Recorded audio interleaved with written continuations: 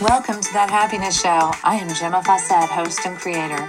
I bring you my 25 years experience in finding happiness. You are the creator of your reality, and thus you do create your happiness too. This is no longer about chasing the dream, but learning to stand in your power and receive. I am frequency expert, artist, teacher, and grateful mommy, here to guide you with the tools, ideas, and education around raising your frequency, learning to be present, and finding the happiness you deserve. Thank you for joining us. Yay, welcome. Here I am having a wonderful morning, and I'm so tickled that you're here. This is awesome. And so, yes, I have a hubbub of yumminess going on in my life. My friend Steve showed up. He's working on my 50 Chevy. I'd like to sell it. It's wonderful. It's in beautiful condition. It's been restored on the outside and engine and stuff, just not the seats. The seats are old, but it's beautiful. And just sitting in the driver's seat, starting it with him, it just made me not want to sell it because it's just so yummy to be in it. So I do not know what's going on. I do not know because I would love to keep that car. Yeah, so it's like I want feedback. I want feedback from you. So if all I can get for feedback is just you having your own thoughts right now, that's good enough. You know, I'm just going to vibe with you guys. So this is my thing. It's like I want to figure out where the expansion is going on for you, because expansion feels like, yum, bliss. It's like so exciting and fun and happy, and it just feels so good. It's just like a new day. It's like a new season. So I really want to find out where expansion's happening for you, you know, and if you don't feel like it's happening, is this something that you want? Can you feel yourself hungering or hankering for it? I mean, does it feel somewhat delicious and something, a yes? It gives you a yes, like I'd really like it, I'd love it. What is that feeling like? So that's what I would like for you. So, and if you are having expansion, do you feel like you know how you're doing it? And that's important because we could be tra-la-laing along, having a great life and not knowing how we do it. And when the bottom falls out, we don't know how to get back. So that's a really important consideration. Very important, because I used to have really high moments because I was naturally high frequency and I was trialing along, and then something would happen and my frequency would plummet. And then I would feel like that was my whole life and I didn't know how to get out of it or when I would get out of it. And I'd get depressed. And it wasn't until I just, checked out enough that I could just refill the well or come back to center, so to speak, center being my natural frequency, that I would feel normal again. But then I didn't know how I did that either. So there was no intentionality in it. And so let's get intentional about our expansion. So the first part of being intentional is, where are you? Do you have enough awareness to recognize where you are in your life? Now, it's fun because if you go to see a life coach or a certain kind of different therapists or coaches, they're going to have you fill out a pie chart or some kind of chart that says, rate these areas of your life on a scale of 1 to 10, 10 being best and 1 or 0 being worst, and rate them. And it gives you this opportunity to see almost like a bar graph or a pie chart or something like that with these areas filled in. So if in the area of relationships, let's say, or friendships, how would you rate that on a scale of 1 to 10? 10 being the best, awesome, you're like having a great time, you love being with your friends, you're really having quality time with them. And 1 being, not so good, you know. What would that look like on a scale of 1 to 10? You know, let me go down some of the areas with you. So we just did relationships. And if you wanted to pause this, you could get a pen and you could write a number down for that. Oof, writing on the table that had glass cut on it. I'm in my studio. Okay, next question. So that would be like friendships, relationships, right? What about family? On a scale of 1 to 10, 10 being best, 1 being worst, how would you rate your family life? And what about your finances? Let's do finances. Finances. How would you rate your finances? How would you rate your career or work that you do? How would you rate your spiritual life? I kind of feel like I'm making these up, but I know that these were some of the things I remember being on a list. What about your personal time? How would you rate your personal time? That's the time with yourself. It could be including holidays or retreats, or it could just be the downtime you give yourself at home, meditation time. It could be when you're home alone, like some people might be single and they have a lot of personal time. How would you rate that personal time? Okay, so what about your, what do they call that? Your your well-being, your health. What about your health? Health could include food. It could include exercise. How do you rate your health on a scale of 1 to 10, 1 being worst, 10 being best? How would you rate your health? How would you rate your, intimate relationship, if you have one? And intimate relationship could be with yourself too. That could be intimacy with self, intimacy with others. So how would you rate your intimate life on a scale of 1 to 10? Kim Anami is such an angel in this department, really teaching women, how to love themselves sexually so that they can be fully present, balanced, even if they don't have a partner. So that's really important and special. All right, let's see how many areas we have here. Let's see, what didn't I cover? What about your passions or hobbies? Passions or hobbies. Let's do that on a scale 1 to 10. How would you rate that?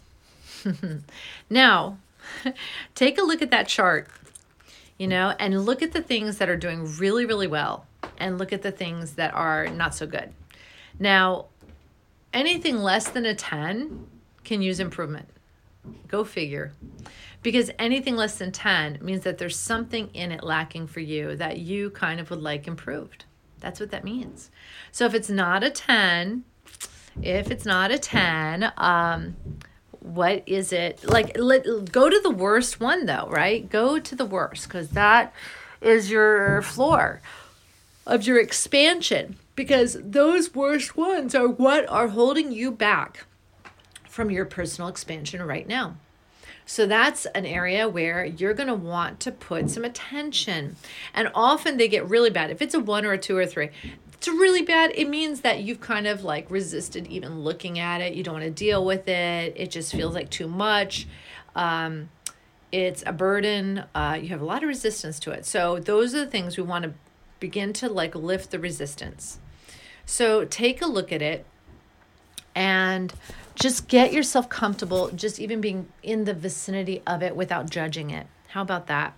You will be able to do some critique on it, some contrast work with ego, but you're not going to let ego get in a driver's seat. You're not going to let ego start ranting and telling stories and this is why you're a victim. You're not going to let ego do that. Ego's going to be in the passenger seat riding shotgun, and you're going to be the driver of your car. And you're going to say, okay, so let's take a look at this, partner ego. Ego is my tool from my toolbox. What is it we don't like about this situation?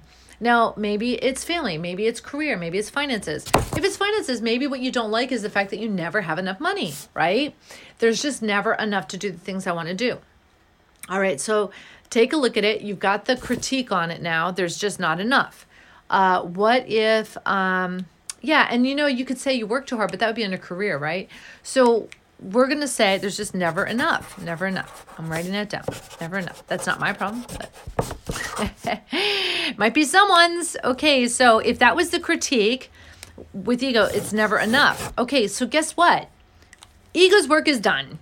Crazy as it is, you don't need to tell stories about why there's never enough. You don't need to go on rants. You don't need to judge. You don't need to blast anyone. You don't have to get all defensive about it. You can just say, okay, now we recognize what the problem is.